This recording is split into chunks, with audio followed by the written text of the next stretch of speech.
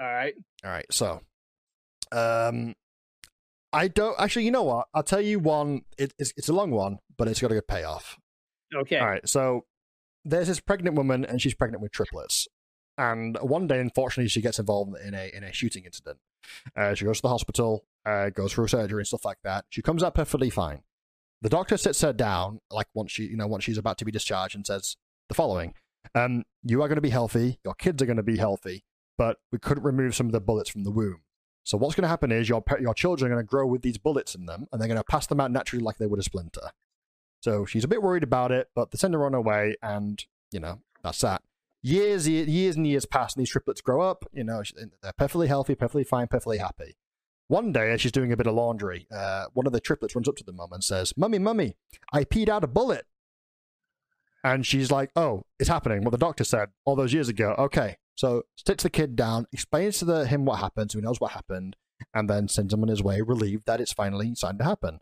A couple of days later, the second triplet comes by and says, Mummy, I pooed out a bullet." So she's like, okay, happening again. Sits him down, explains to him what happened, sends him on his way. A few days later, the final triplet comes by and says, Mummy. And the mum says, "Let me stop you. Have you ever pooed or peed out a bullet?" And he said, "No, I had a wank and I shot the dog."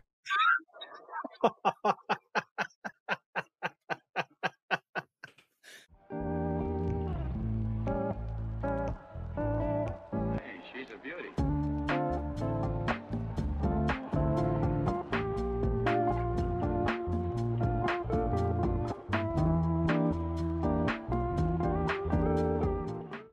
Well, hey, thank you for taking the time to do this. I really appreciate it. For sure, man. Yeah, I mean, I love coming on podcasts here and all, and I've heard some great things about yours. But Dan was on it, so Yeah. He was fantastic. So, all right, let's start it off. I like to do 3 quick questions. Right. Go Favorite comedy? Show or just like any category? Movie. Favorite movie. Favorite comedy movie. The Longest Yard. Wait. The old version or the Adam Sandler version? This might be controversial, but I actually really like the Adam Sandler version. I don't know. Nothing wrong with that. Yeah. All right. Favorite fast food? It's gonna have to be chicken nuggies. From where? McDonald's or Burger King? We like them over here in Britain more from McDonald's. That's where we typically get them from. And what sauce do you go with? I typically bounce between just regular barbecue and the like the sweet curry sauce we have over here as well. It's very nice. See, that's where you guys rule, because over here we don't get the sweet curry. We don't get curry fries or anything like that. So that's disappointing. The curry sauce is good, man. It's so good. Yes. All right. And if you're having cereal in the morning, do you do the milk first or the cereal? Cereal first, of course. Okay. All right. Yeah. Garland is weird. He's saying water and milk and then the cereal. It's just not right. Yeah. Okay, well, Garland's really bad at video games, so maybe that's why. All right, let's get going. So where does the name Claymore come from? It actually comes from an Xbox gamer tag that I came up with a while ago. So obviously we've all had our variants of our gamer tags before on Xbox, Steam, whatever you want to call it.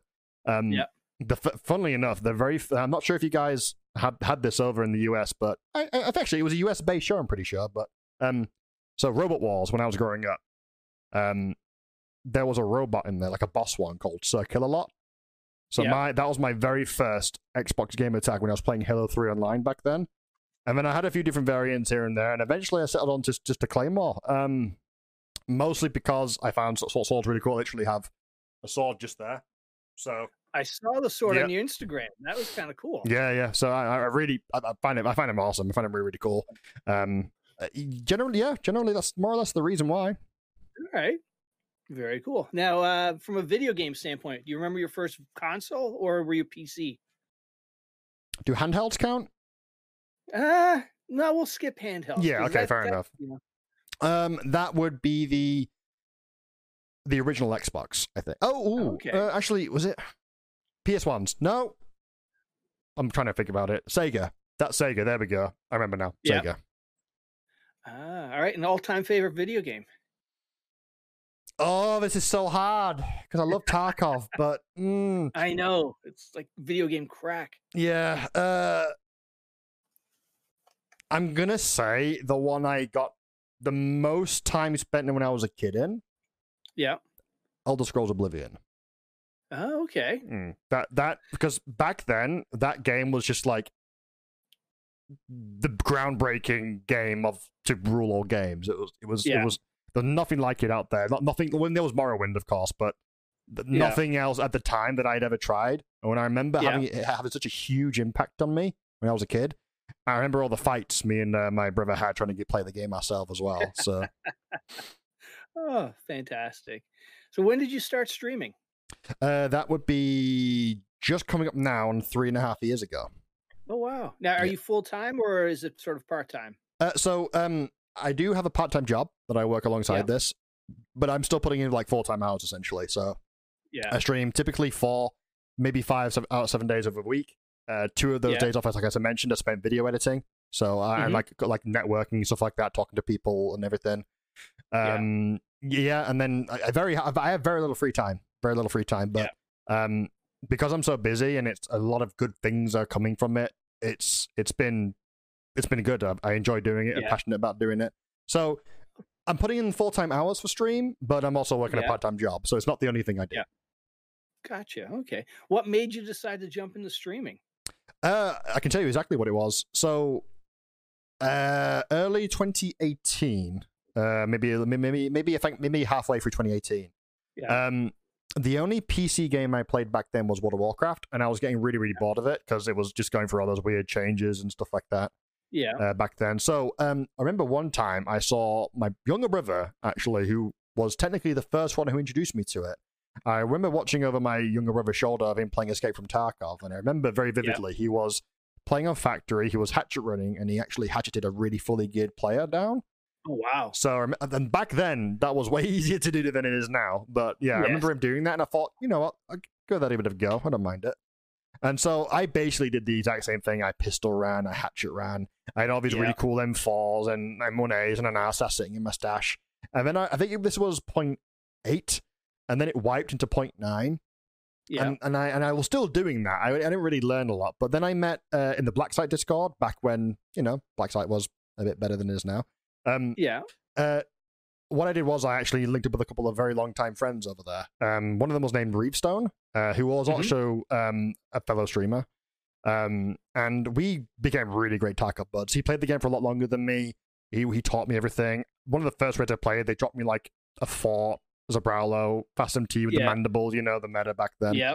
And just escorted me, taught me everything that we could know back then. And then I think at one point we both kind of were like mulling over the idea of streaming together. And we were both trying to figure out how it all works and stuff. And back then I remember it being really intimidating because I had a crap PC back then. I had no camera. I only had a headset mic and stuff like that, actually, which sounded pretty good, all things considering, now that I think about it. But it was only until, I think, 2 weeks after Reevestone started streaming that I thought, screw it, let's just go for it. And I pressed the live button for the first time. Oh, wow. And here I am. Now, do you remember your first sub? My first sub, I can tell you exactly who it was. His name is Froberto. I know that because he is my longest time sub in my channel, and he makes it very, very known every time he comes into resubs. Well, that's fantastic. That's something that, it's very common with everybody who I've talked to about this. Everybody remembers their first sub, and and a lot of people remember that first non-friend that comes into chat, and it's like, okay, well, what do I do? What do I say? And so it's a unique experience. Yeah, it's very memorable. I remember back then there was just nothing but love as well. I mean, I very rarely had to deal with any idiots like you typically deal with a bit more these days, but still back then, man, there was just nothing but love back then. Everybody was in the same boat, struggling with the same issues of Tarkov, like the way worse servers, way worse DC. There was a lot more camaraderie there. So a lot of my first-time viewers actually were on Factory because I was still kind of learning the game back then. And Factory was like a playground back then. I could just do whatever the hell I wanted. And a lot of my first-time viewers I met in Factory. Either they killed me or I killed them. So so let's take a left-hand turn here. You were just talking about the chat, the toxicity of chat. We all saw Veritas's Yep. message yesterday. It is, there are a lot of assholes out there. And it's you guys really, talking to you guys who do this as part time or full time.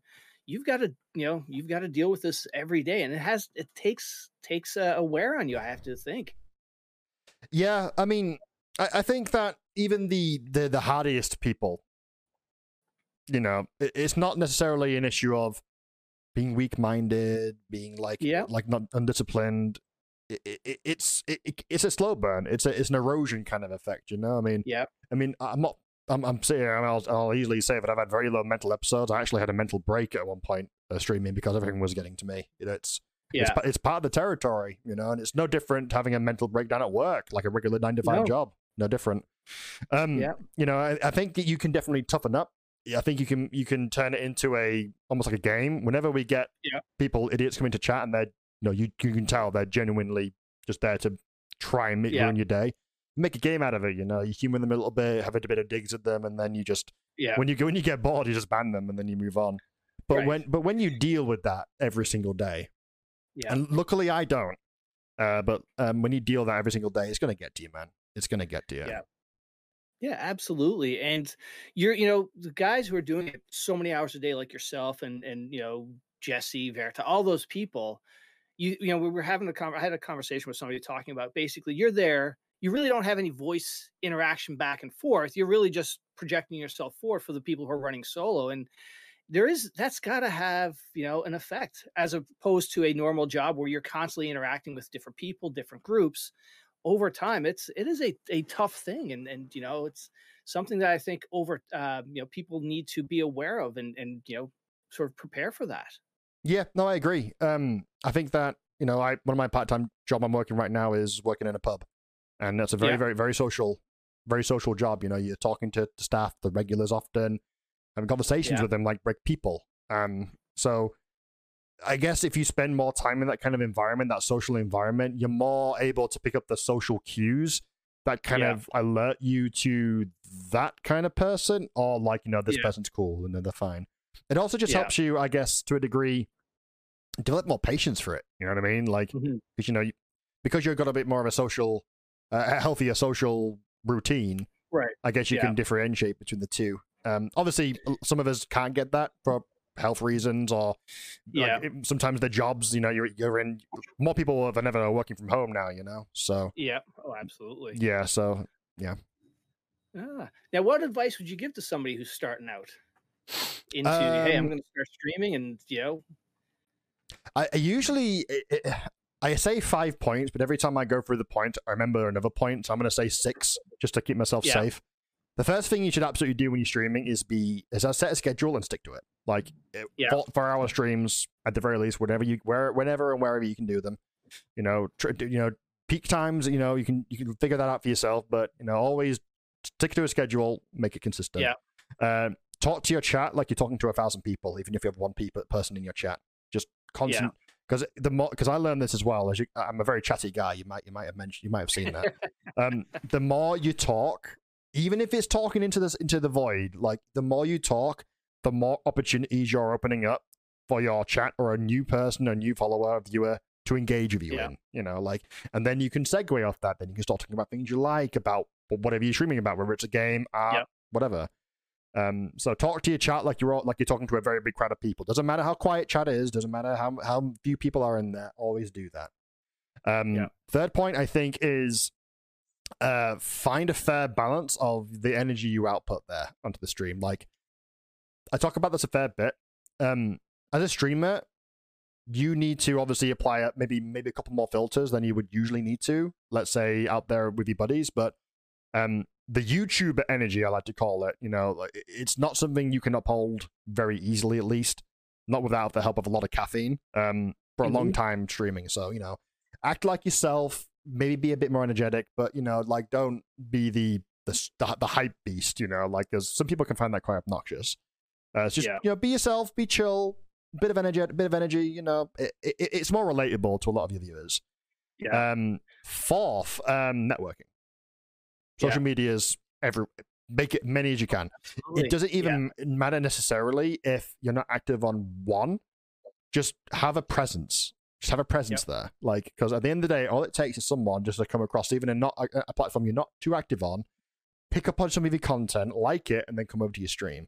You know, like, Twitter can be an annoying place to be in sometimes, but I've met a lot of people through there. I've linked up with a lot of people through there. I've had some genuinely great moments coming through there.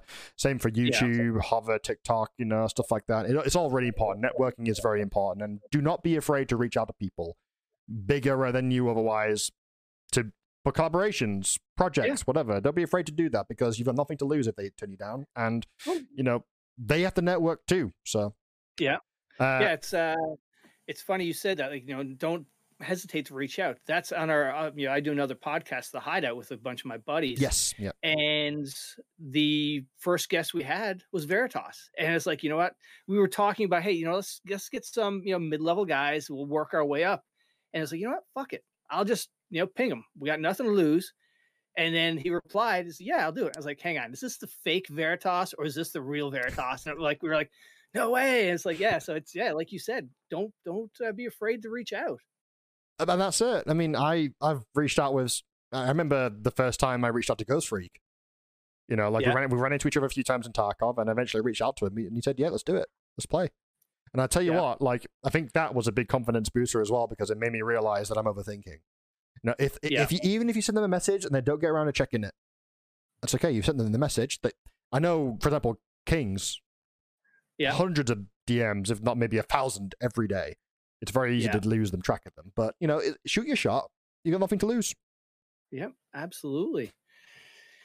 Now, what is the toughest thing that you found about being, you know, doing this multiple hours a day every day? I've gone through a lot of, like, mental development in the last year and a half. I think I've really gotten to the nitty and gritty of what bothers me about streaming.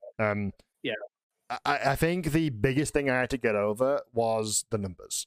Like, obviously, we all want to succeed on Twitch. We all want to earn a decent income on Twitch. But, you know, you can, without realizing it, get very caught up in the numbers. Really caught up into it to an unhealthy extent, to the point you're dwelling on it. You know, you're thinking, what am I doing wrong? Why is this person doing less than me? But why are they getting more views and stuff like that? You know, right? Like, you can lead that into imposter syndrome as well, for example. But the biggest thing I think for me was the numbers, getting over them, not caring nearly as much about them. You know, at the end of the day, you know, I am wanting to get to partner. That is an objective I want to get to.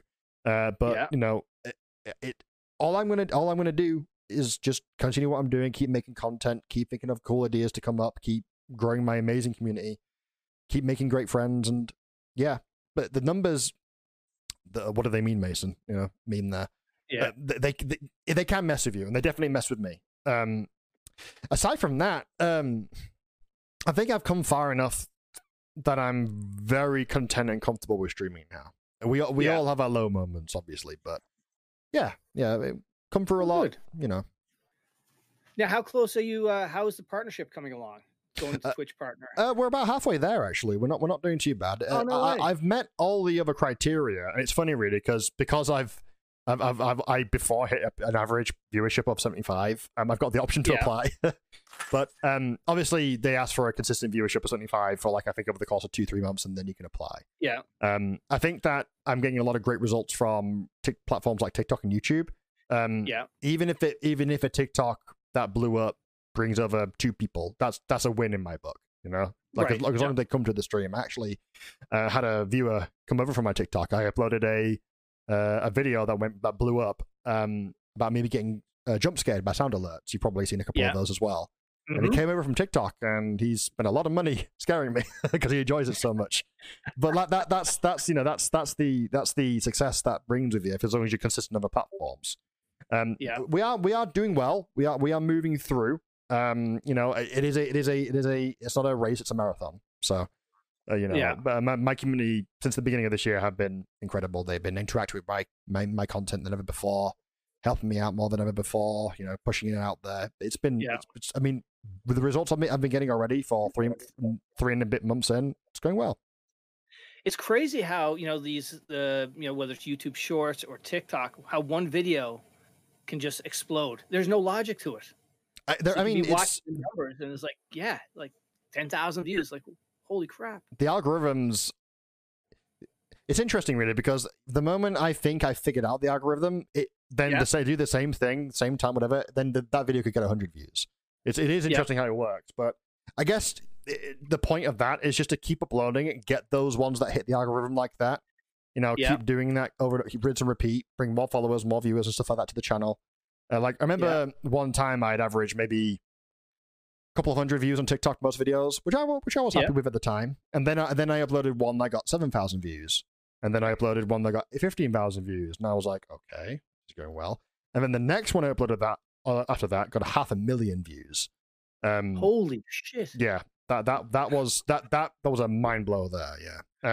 And I think one recent one I actually uploaded, the sound alert scare one, I think that's on 80,000 going up to right now. So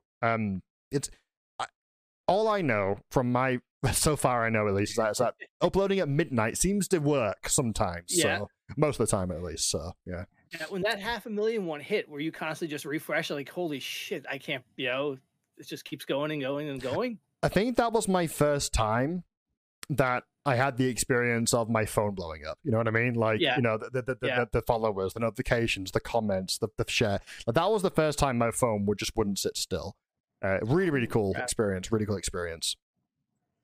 So now over the last few years, doing your live streams, have you noticed a certain day of the week or time of the year where chat is a little wilder than normal? Like, is it after school or, certain days of the week? I'd say probably more of the weekend, I'd say. My Sunday streams typically tend to be busier and a bit more hectic. I guess it's good to set a schedule, like I said, but like if I had a choice in it, because obviously, like I said, I work, I'd definitely stream right through the weekend and then maybe leave some of the midweek days off. But at least this way, then I'm covering the people who work in the weekend and then the people who don't work throughout. You know what I mean? Like covering as many bases as possible there. Okay. Yeah. Now, looking back over the last few years, what was the one high moment that you can think of like, holy crap, this was amazing? Like, did you get rated by somebody or? September. Before the previous Septembers, I didn't really set any objectives down. I just let people do what they wanted to do because, like I said, I was a lot more chilled back then, but I guess I wasn't also as proactive. So this last September, I set a bunch of goals from 0 to 1,000 subs. And we must have gotten about 940 in that month. It was a very, very crazy month. I did a lot of stuff, a lot of giveaways, a lot of challenges complete and stuff like that. I'm going to be getting a tattoo, essentially. I'm picking it, don't worry. I'm picking the tattoo. I saw that on the bottom of your thing, a tattoo fund. Yeah. So it's funny, actually, because I'd done that so close to Christmas and New Year's, obviously the costs had to go out and stuff. So what I'm doing is that I'm also helping chat decide what they want to do for their... add to the tattoo. Once again, it's going to be my consent, but I love stuff like that where I can kind of bring a little bit of community involvement into. I'm sure there's going to be a dick butt tattoo at some point. I'm sure at some point, but we're not reached there just yet. Now, what tattoo do you have? Do you have anything in mind of what you want, or where you're going to get it? Yes. So I've figured out exactly what I want. So I'm going to get it on probably my right one, but I'm going to get it on the flat of my arm there. So this is actually a nod to my dad's tattoo, and I'll explain it in a moment. Okay. So I'm gonna be getting a Claymore, like the actual sword itself, tattooed on there. It's gonna be my own design. It's gonna be unique. And I've already gotten a couple of drafts of it today. It's looking really, really good. The premise of it's gonna be on there. It's gonna be like a cool little like background and stuff like that. On the length of the blade, like the Frostmourne from World of Warcraft, like those runes down the blade. Yeah. So there's think of that, but more like not nearly as like nasty looking. They're gonna be like stylized glowing initials down the blade of my loved ones, so like immediate family members. I'm gonna leave room on the blade as well for future family members, like my wife and my kids whenever they come around. The reason why I said that's a nod to my dad's tattoo, because on his shoulder he got like a compass, and each of the cardinal directions he got like our first names, third letters of our first names. So bit of a nod to his one.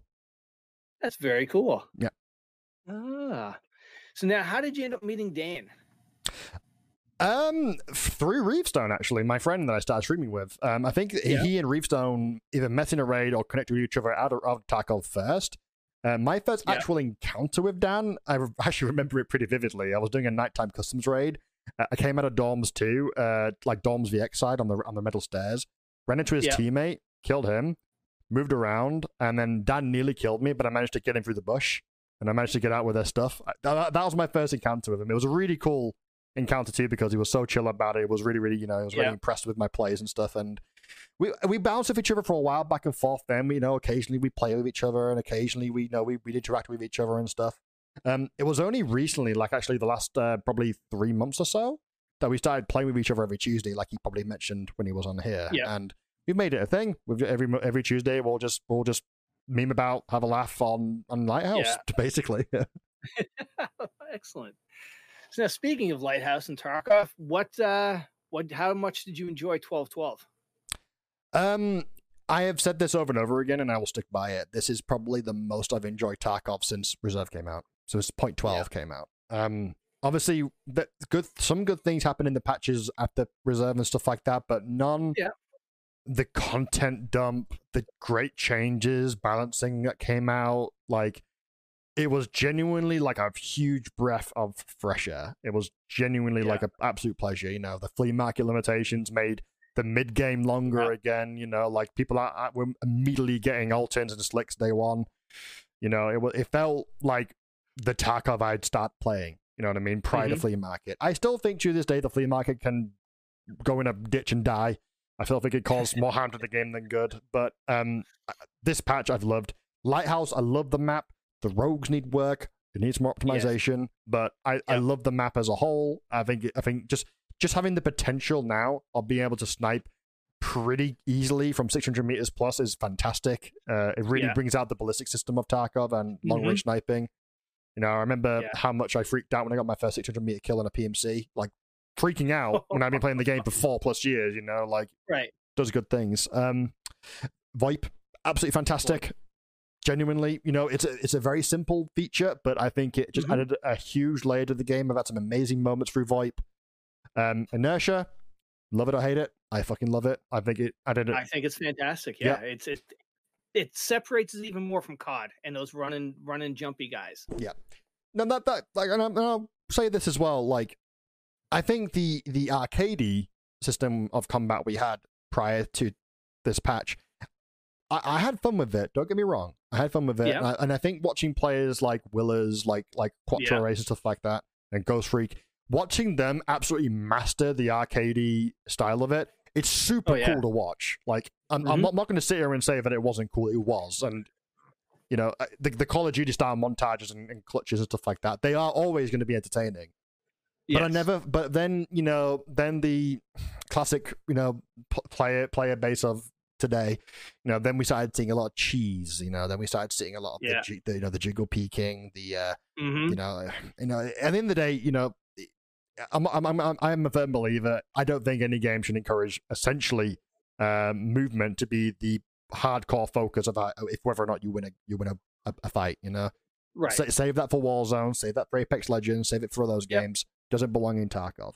And I think that it did that. I think that, Inertia did a fantastic job of, like you said, like helping moving away from that meta. And, people like to say holding corners, is viable now, but people do it too much. And with how the movement used to be last wipe, holding corners was impossible. It was a useless function nearly. So, No, it's been 12-12 is fantastic, and I remember playing when you'd go into labs and you'd be able to carry the weapons case and everything, and just run around with. It's where it is now. I liked the flea market when it first came out.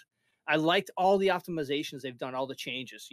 Pulling away the high end bullets, the high end armor and whatnot. I like this flea market is fantastic, and when they added Found and Raid.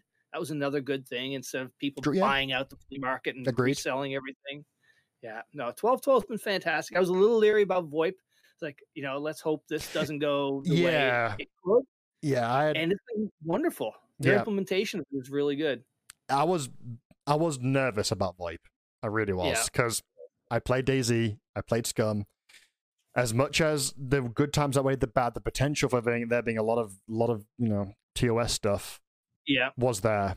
But I'm very, very happy to report that after what are we on 4 months nearly now of this patch. Yeah, cracking on for it. Yep. I've had one instance of where someone did a slur, just one, and I've had a lot of VoIP interactions too. So, well, I think it also lends to the fact that it's a Tarkov is a more of a mature game. It's not we're not getting the 10 and 12-year-olds and whatnot bouncing around it as well. So that probably helps as well. Yeah, true. I mean, it's definitely like I said, a bit of an older, more mature player base, and I think that's definitely worked in the game's favor. Definitely. Yeah. And how about over Christmas when they dropped the radar drops? That was a nice surprise. Yes, the airdrops. Yeah, that was airdrops. Yeah. That genuinely no idea they were ever going to do that. I know that they said they wanted to do that on streets, for example, but I never knew they were actually going to go through with it. It was like something that I deemed, a little bit ahead in the future, Yeah. Yeah, no, I remember looting my first airdrop, and it was like it literally was opening a Christmas present. And then obviously, then I found a couple of things that I started getting shot at. Luckily, we locked down the area and went back to looting. It can change your tactics. When that airdrop comes in, it's okay. I can sit back and wait, get those shooter borns. Yeah, I mean, everybody could be avoiding each other for the entire array doing tasks or whatever. And then the moment that airdrop lands on the ground, suddenly everybody's like, do we go for that? And suddenly it's like a big PvP event. It's great. Really is great. Now, speaking of the PvP aspect of things, do you run when you first started playing Tarkov, were you running with friends or were you running solo? When I first started, I did nothing but solo hatchet running and pistol running. Yeah. And then when I started squadding up with my guy Reeve and then a couple of other people as well, team play nearly all the time. So I'm weird. I think that I like solo play.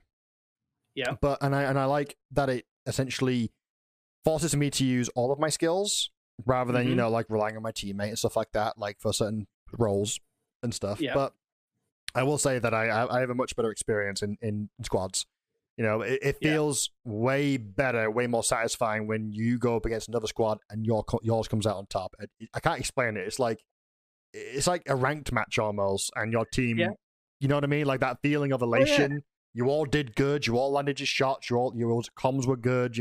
Nothing beats that. Nothing beats that. But this game really shows how poor we are at communicating. You run a 2-man is easy. You roll a 4 or 5-man. There's friendships are going to get destroyed. Yeah, I actively try to avoid 4s and 5s unless I feel like I just don't care. I just want to just memes, like 3-man's my sweet spot. 4-man's at a push I can do, and typically then when we do 4s, we tend to split up a little bit. Well, like maybe 2 people will overwatch, 2 people will be then like front guard almost, Mm-hmm. But 4s and 5s chaos. And I will say one thing as well: 90% of the time when you go up against a 5-man, if you know what you're doing as a solo, you could probably wipe the majority of the squad before you eventually die because the comms are all over the place. And it's what's even more interesting is when you play with a new group of people or somebody else, and now your call outs are totally different than what they may be calling out, and that's a huge adjustment. It is, and it's funny as well because obviously I was talking about 30X, how he readied me right before this. I changed my call out for Dome on reserve purely because of 30X. And one time I had ran into him on reserve, I killed him, and he mentioned like he'd just come down from the tit. And since then, I've called him nothing but tit. Since then, it confuses people, but yeah. Oh yeah, so over on near the hermetic door on reserve, we call them cleavage, left tit and right. Yeah, no, we say the same thing. Like we say cleavage and stuff like 100%. Yeah. Oh, it's just too funny. What was the thing that hooked you into Tarkov? I think that's ruined all other games for you. The gunplay, I think. The fact that ADSing and firing from the hip were nearly as good as the other. I think the gunplay, the reloading, the mag drilling, obviously it was a bit simpler when I started. You don't have to check for, malfunctions and other stuff like that.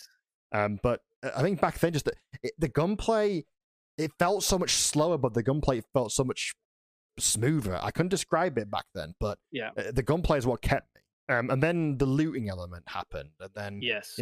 where all the things you could find out there in the world, the loose spawns, the crates, the bags, the filing cabinets, the coats, the scabs, adding stashes. Exactly. Yeah, exactly. Like there was just so much happening, and I felt like back then, at least, I could just stick in my little corner of the map, get out, my T plugs, my chainlets, and stuff like that, and maybe some Tushonkas, and get out with a good haul. It was definitely. I think other games had touched upon that kind of system, but never before. And I think one more thing as well, and I think I'm going to play a baddie here. Tarkov's like gambling. Yes. Every time a bullet hits your armor, it's a slot machine. You know what I mean? Like, for example, am I going to bounce it? Is it going to fragment? Is it just going to splash? Is it going to get through? Stuff like that. And the gambling RNG element of it, whilst it can be quite infuriating at times, 100%. Just it's no other feeling can describe when your helmet bounces around that would have killed you otherwise, and that allowed you to wipe a 3-man. You know what I mean? Yeah. Like just that sense of gambling, that you won the gamble and you come out on top. It's fantastic. And a lot of elements to do it, but I think primarily the gunplay is what kept me. Yeah. For me, it's created so many memorable moments. Like, I remember when, Interchange came out, and I was, in one of the stores, heard a whole bunch of Chads coming down, and I just laid still and watched 3 of them just walk by, and like the pucker factor was intense at that point. The pucker factor, 100%. Or the other aspect too is, like, you could have a full 25-minute engagement with some other guy, just cat and mouse bouncing around, and when you get the kill, it's just, you earned it, versus, or if you lost, and it's like, it's just defeated at that point. It's no other game touches that. No, I 100% agree. I know, obviously, with the Face It box added, fights might end a bit quicker, but when your strategies are on point, when your guesswork's on point, when you know what the enemy's doing and they know what you're doing, all it comes down to then is who dares wins. You know what I mean? Nearly when you have that satisfying fight and you come out on top, like you said, there's nothing else like it. Yeah, absolutely. So what's your least favorite quest out of all of the quests we have to deal with? It would have to be my least favorite. I wasn't sure the shotgun ones, but ever since they added the Ultima build, I really enjoy it using the Ultima. I think the worst one probably would be the final task of Tarkov Shooter. We have to get the 3 Balti kills in one raid. Yes. It on paper it sounds doable, but and that's the case for a lot of tasks. Like, if this sounds simple enough, I've just got to find a couple of spark plugs, but then they never show up. I feel like when I get to that task, suddenly, like, my survival rate drops. I can't find anybody. And when I am landing shots, I just can't get the kill. It's infuriating, definitely. Yeah. And what's your favorite map? Is it Factory still? I was the Factory King. I think everybody can say at some point they were the Factory King. For sure. But I think my favorite map currently would probably, as much as it is in a shit state right now, Lighthouse. Honestly, I think it's because there's always guaranteed rogues there. Yes. There's always that guaranteed challenging PvE element. The rogues can be very cheesy, and sometimes you've got to cheese the rogues yourself in the current state they're in now, but just cleanly taking out the turrets, then spotting the patrols, cleanly taking them out. I can't describe it, but it literally feels like I'm in a movie when I do that. And it's the same feeling over and over again. Because as much as the rogues are needing work, I at the very least appreciate that they don't just let you do whatever you want to do. They always, there's always, like you said, the pucker moment, you could be looking at a rogue. It doesn't matter if he's got an iron sights gun and 200 meters. If he sees you, he's going to shoot at you. And, you've got to make sure you land that shot first. And even if they don't miss you, you tense up, you move back into cover, and then you try and find another angle. As much as there are problems with them, I will say that engaging the rogue compound is always a good time. Yeah. And now, do you stream other games? I have. You're excited for Cycle to come out. Yes, yeah. So I have streamed DayZ before. There's been a couple of periods during especially quiet or boring patches for Tarkov where we did swap over to DayZ. I do like DayZ. The biggest turn off for me for the game is the gunplay. It's very very clunky. It's really clunky. I never liked it, but played it with the guys. Cool, getting some long range sniper engagements in, and it is satisfying when you do get those close quarters kills. I've streamed what else? I've streamed a bit of Scum. Did stream a bit. I streamed a bit of Scum a while ago. What else do I usually stream? Yeah, I mean Cycle. That first beta phase came out during a very quiet time in Tarkov, and it was a good time to sneak in and get everybody's attention. Yeah, and then I'm looking for that starts tomorrow, and I'm very excited to go back to that. And I'm actually gonna, opposed to last time, actually create some content for it as well, some videos and some guides and stuff like that. So I'm looking forward to that too. Yeah. No, typically I'd say like it's probably 90% Tarkov and then 10% whatever, you know. Yeah. We had Pistilli on one of our pods a while ago, and he brought up the fact that Tarkov is almost like the perfect game from a streaming standpoint, because you have the beginning, the build up where you can interact with your chat, do whatever. Then you go into the game, a little bit of chat interaction here and there. Then when you come out, back to chat, doing your stash and back and forth. And it's like, that's because if you're a streamer doing COD, you're just run in, die. You know, there's no that moment where you can actually, you know, enjoy your chat or your community. Yeah, and it's cool because this bouncing back to DayZ. The things about DayZ is there's too much downtime. You know, there's like you're walking miles. You can run for like half an hour without really doing much or saying much. With Tarkov, there are these windows, like you said, of, you know, you're talking to people in the stash while you're loading in. Then when you load in, you're not paying as much attention to chat, but during this brief moments of downtime, you're healing, eating, packing mags, etc., looting. You glance over and see what's going on. Yep. And you know, I think Tarkov especially is a really good game for the viewer to enjoy as well, because a lot of people in my chat, you know, either they don't like Tarkov enough to play it, but they like it enough to watch people do it. You know, either that or they're too busy to play it properly. Mm-hmm. You know, and they can experience it. I know that's more or less the same thing what streaming typically is for a lot of viewers. They experience it through another lens, but for Tarkov it's better because, you know, you can get involved. You can say, streamer, why don't you try this gun, or these attachment combos, or why don't you go this map, or why don't you try and do this task? You know, like there's a bit more involvement there. Like it's not like Call of Duty, like you said, where it's just like, streamer, use this gun. Yeah. And then that's it. It stops there, you know? Like, yeah. Evasion. I hear you're a caster for them. Yes. How did you get hooked into that? Funnily enough, it kind of just happened. I was there at Evasion for season 1. I started off as a participant. I really enjoyed it, and I wanted to get more into Evasion and stuff like that, and start helping them out with certain things. And you know, then obviously Sigma, I think I made good friends with her before I joined Evasion. She's a wonderful human being. You know, she's the thing she has done for both Evasion and the community, uplifting people that deserve it. Fantastic. Yeah. You know, and I was there since season 1, participated, got a bit involved in the process, but I don't think I ever really fully commit to it. It was only until season 2, I think, where I started getting like into it. And we started needing people to cast, because obviously Sigma used to do it alongside maybe a couple of streamer guests.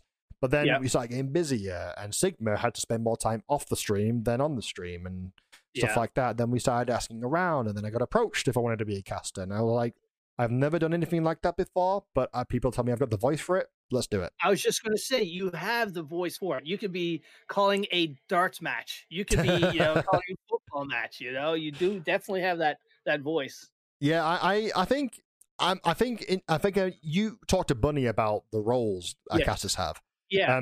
Definitely, I think Bunny has an absolutely incredible voice for podcast casting as a whole. You know, like, and he could also sub in for Deadly. Yeah, 100%, 100%, yeah, 100%. And he mentioned like the host, play-by-play and stuff like that. I'm definitely more of a play-by-play because I can talk very quickly. So I'm definitely more suited to that role, I'd say. But for me, casting ultimately it's another honeypot to dip my fingers in. You know, like the more I do it, you know, the more I get good at it, the more possible opportunities present themselves where I can cast and stuff like that. like, for example, absolutely love to try and get on a podcasting team at some point. I love doing them. And sometimes it's nice to just sit and talk about Tarkov rather than playing it. Sometimes as a full-time streamer, you prefer to do that. There are some times where I will just sit and stream for about 30, 40 minutes. And we just talk about Tarkov. So, yeah. But it's amazing. It's amazing how much you can talk about one game with your buddies. This is an amazing game. They've really done a great job with it. I mean, yeah, it's brought people and communities together. Over ideas they share with, they agree with, even disagree with. Like it still brought them together sometimes. Like it's a fantastic thing to talk about. There's so much to talk about, and there's so much potential to talk about as well. And crafting, theory crafting, here'd be a great idea to do this or do that, and all of that gets lumped in with the whole discussion. Yep, gets the juices flowing. Yeah. Yes, absolutely. Oh, very cool. So now, when are you a part of the events that's going on right now with Evasion, or do you only cast certain events? So I think we all try to let balance people out, try and bring in more people, to try and cover multiple events so everybody gets their shot. More people have more time. I have more time, so you might see me more casting. Bunny does a lot of not just the hosting work, but the admin work for the host role as well. So obviously you'll see him more hosting and stuff like that. I am a participant though. I have applied and been in nearly every single tournament. Couldn't get into this one, unfortunately. We were just shy of the bottom point, but even the qualifiers alone were fantastic. Sigma came in at some point when me and Zariel were doing ours, and we were talking about how the pressure was even greater when we had to try and survive all raids in a row, and also try to be point efficient. It was great. It was a great qualifier because it wasn't just run to dorms, get PMC kills, leave. It was choose a good route, pick your fights wisely, try and get as many scavs as you can. Try and don't pick fights that leave you in a rough spot. It was stress testing you and all your knowledge as a Tarkov player. And I know some people mentioned that they found it really boring, and I don't understand that at all. But I mean, each their own, I guess. But yeah, at the end of the day, I love the Evasion tournaments. They're absolutely fantastic. The objectives, the item focus too. It's not. Now, I'm not saying anything that's wrong with kill focus tournaments. Nothing wrong with that. But what Evasion does, which I really appreciate they do, is they try to encompass all of Tarkov rather than just that little bit there. Right. No, that's the nice thing about it. You hit the nail right on the head there with being able to do objective based missions, or get kills, get the kill the bosses, get the tank batteries, whatever, and that will change your tactic. It's not just run, get angles, and shoot. And she's done such a great job with building up Evasion, and looks like we got some exciting things to come down the road. Oh yeah, a lot of exciting things to come. Obviously, this goes without saying too, but the staff and the battle mods, working in Evasion, they do immense work. Purely driven by the fact they love Evasion, they love the community, they love Tarkov. Just that's all they do. It's not even like they're on a wage. You know what I mean? Not yet. Hopefully, in the future, maybe. But the battle mods and the staff, the behind the scenes guys, like Hotel Bravo. He's the right hand man, but he's always the one guiding us whilst we're casting. He's speaking in our ear. Telling us what to talk about, helping us transition smoothly, helping us talk less about this, more about this. He's a guiding hand, and they all do so much work. The amount of production that goes into the Evasion shows it would stagger you. It's literally like a professional news show almost. So that is so cool. Oh, I know what I was remembering. So you were talking about the viewers watching your stream. Tarkov is a game where you've got a time commitment. You've got to sink a lot of time to get good, enjoy the game. But you made a good point about people may just want to watch you play Tarkov and not have to go through that grind. Yeah. Tarkov, I mean, I know I appreciate, the people who, I want to call them casuals because I never like the term casuals. It just sounds really demeaning. The players with less time or less energy to invest in the game. You know, like I understand the frustration that they can't get into it like a lot of other people can. You know, and obviously, you know, then they start saying things like, "Why can't we just get a store to experience boosters?" Right. That kind of stuff to help people kind of like progress a little bit quicker and stay up to pace. The thing is like every game that's done that has died. Yep. Every single game. It doesn't matter what game it is, how active it is still. Every single game has lost its spirit and its appeal when that happens. And you know, props to Battlestate for not caving for this, but the beauty of a game like Tarkov is that it used to be like that for every game back 20 years ago. Yeah. You spend time in a game, the more time you spend, you get better at it. And then, you know, that was it. You know, like OG World of Warcraft. You know, the reason why that was so great is because there was no shortcuts to take. There were things to help you kind of bump up a little bit, but you were rewarded for your time. The sensation of being rewarded was greater. And the reason why Tarkov, I think, is so great in that respect is because it's not a lot of games do that now. Not a lot of games reward you for your time. You either have spend 5,000 hours to unlock this character, or spend $20 to get this character. You know, like they don't do that, and I really do appreciate that. Flea market, you can interpret it as a way, but the thing is about the flea market, and we're going back to the limitations placed now. The problem I had with it is that it eliminated the mid game completely. Arguably, the best part of Tarkov is when you're going in with level 4 armor, a nice tactical helmet, mid-tier guns, you know, like, and you're scared because this is the best stuff you can get at the time. Yes. Gear fear. Yeah. Even today, the mid game scares me because because losing a mid game loadout, especially when you're way ahead of people, you know, it hurts. It hurts when you lose it, and especially when you need to go back in insurance. Now that we've got the limitations in place, the mid game is so much longer now. You know, I was using Corans for such a long time. You know, I was finding those diaries for the barter. You know, like and you know, I was racing to those visors to try and get to them because I couldn't buy them in the flea market anymore. At least not the good ones. So you know, I'm happy with that. I love early game, but I think mid game, that the longevity of it being increased now has definitely done the game wonders. Right. It eliminates, you know, you don't have those guys that have the whole, you know, all the rubles to just go by level 5, come back in. You value your gear a little bit more. You're more cautious about what you bring in. Yeah. And nobody's, you know, you don't have everybody always running the top tier ammo. But yeah, going back to the original point about viewers not having time to play the game, so they watch people. You know, like it's good for them because, you know, like I said, they can tell you, you know, oh, check this area. Maybe that's a good look for your loot.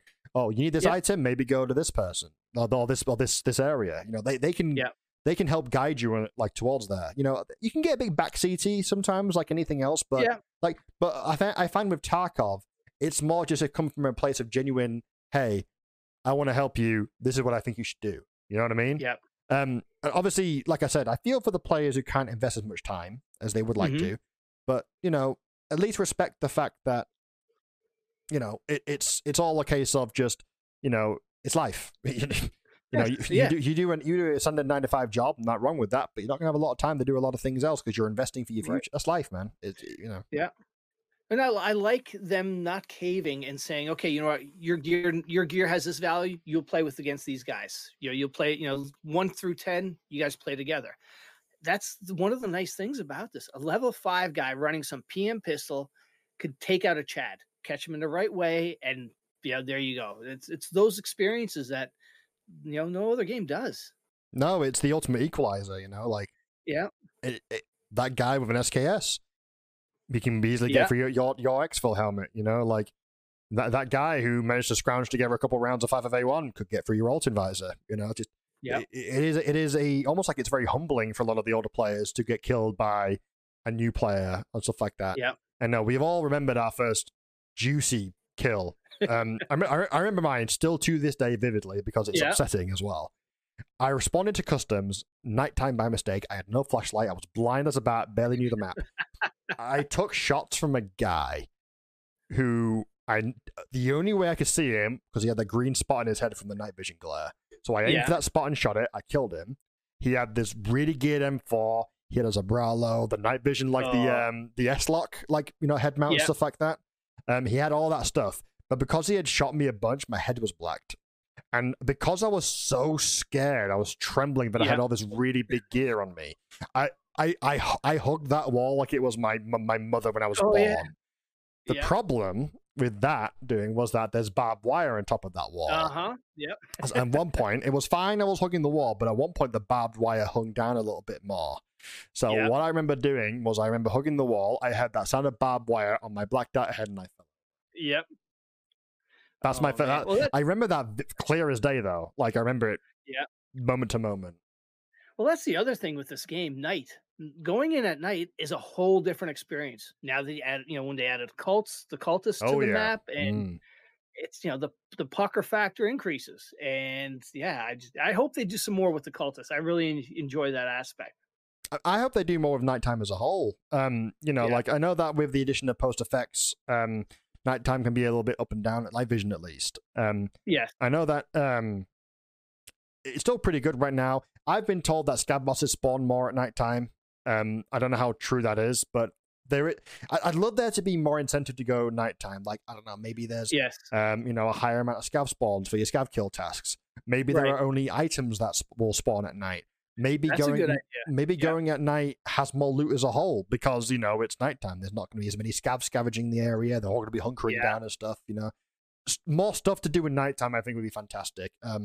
Especially with interchange. Like that map, you can't use night vision on that map for as long back as they've reworked the lighting system. There's something odd with that map. Yep. That even using thermals, it's different than other maps. Yep. And it's all because the lighting system changed and it's killed nighttime. You could probably still go there without night vision, but the opportunity there is completely killed. The cultists, sometimes you get cheesed out by one, but I remember the first time going up against them and they are terrifying. Oh God. Yeah. I only wish they would scream when they come close to you, just to add that level of like. Just yell, just not even like just any words, just scream bloody murder at you. Yeah. They get in like 3-foot radius, and then they stab you. It's like, oh my God, yes. They run away, giggling to themselves. Yeah. So, all right. Well, enough about Tarkov. What do you watch any other content creators? I don't have as much time to watch people as I'd like to because obviously I have a lot of free time. But I try to tune into my friends as much as possible. Like Ventores, Josh Posh. I try to stop by Hayes, Dan Exert, Zariel, Hay Bales, Beanie Queen, Miss Trash. Try and stop by some of the bigger streamers too. Veritas I probably visit a bit more often than usual. Clean. I try to go. I try to go by as many streamers as possible, but I don't have a lot of free time, unfortunately. I'll always pop in, drop the resub, and say it's checking how they're doing and stuff. Any unknowns that people should check out, or people that are sort of flying under the radar that you've come across? Like, just go give this guy a follow. Check him out. Honestly, I would suggest. It's funny actually because we met this person the other day on Exchange. His name is Locat_TVC. Me and AziTTV were playing Exchange, and we ran into this guy, and he absolutely murked us both. But he was really chill, good energy and stuff like that. And the guy is insane. He's really, really good at the game, So I would suggest him. We ran into him recently, we rated him recently, so definitely give him a shout. I think that there's one person I think that definitely could use more appreciation for sure. Probably would be my buddy Zariel. He does a lot with his community. He plays so much with his community. He's a really cool, funny guy and stuff like that. Definitely feel like people can definitely stop by his place and give him some more love too. There we go. Excellent. Now, after the stream is done, what so you bartend, you got all your editing that you need to do. What else do what's your what do you have a hobby? Do you another passion for something else? Right now there's not a lot of time for stuff like that. Occasionally I'll squeeze in maybe a couple of hours just to play on another game. Like I'm playing a bit of Total War Warhammer 3 recently because that came out soon. I like going to the movies, cinema and stuff like that, even if it's on my own. It sounds sad, I know, but I just love the just the environment. It's great, and it's an excuse to maybe get myself some some popcorn, some cheesy nachos. Yep. What was your last movie you saw? Oh, in the movies or as a whole? Yes. No, in the movies. That would be Spider-Man Far From. Was it No Way Home? No Way Home. Far From Yeah. Home? Okay. Yeah. That Oh, fantastic. yeah. Yeah. Oh, very cool. Yeah, we just went out and saw the 3-hour movie. The new Batman movie we just saw on the Yeah. weekend. I've heard very good things about that. I want to go see that It as soon as I was can. really good. Yeah, I definitely recommend that. Definitely. Oh, cool. Yeah. Gonna watch even looking forward to it now. Yeah. But yeah. Usually I just spend a lot of time just chilling out. Sometimes I'll just chill in a Discord, just chat to people. You know. Yeah. Just cool. wind down. All right, 2 things before we let you go. One, I got to hear a dad joke. Dan talked about you and your bad dad jokes. I got to hear one. You got one. I'll give you 2. I'll give you one from me, and I'll give you one from chat that was recommended earlier. All right. So, I don't actually. You know what? I'll tell you one. It's a long one, but it's got a good payoff. Okay. All right. So, there's this pregnant woman, and she's pregnant with triplets. And one day, unfortunately, she gets involved in a shooting incident. She goes to the hospital, goes through surgery and stuff like that. She comes out perfectly fine. The doctor sits her down, like once she's about to be discharged, and says the following: "You are going to be healthy. Your kids are going to be healthy, but we couldn't remove some of the bullets from the womb. So what's going to happen is your children are going to grow with these bullets in them, and they're going to pass them out naturally like they would a splinter." So she's a bit worried about it, but they send her on her way, and that's that. Years and years pass, and these triplets grow up. They're perfectly healthy, perfectly fine, perfectly happy. One day, as she's doing a bit of laundry, one of the triplets runs up to the mum and says, Mummy, I peed out a bullet." And she's like, "Oh, it's happening. What the doctor said all those years ago. Okay." So sits the kid down, explains to him what happened, so he knows what happened, and then sends him on his way, relieved that it's finally starting to happen. A couple of days later, the second triplet comes by and says, Mummy, I pooed out a bullet." So she's like, "Okay, happening again." Sits him down, explains to him what happened, sends him on his way. A few days later, the final triplet comes by and says, Mummy. And the mum says, "Let me stop you. Have you ever pooed or peed out a bullet?" And he said, "No, I had a wank and I shot the dog."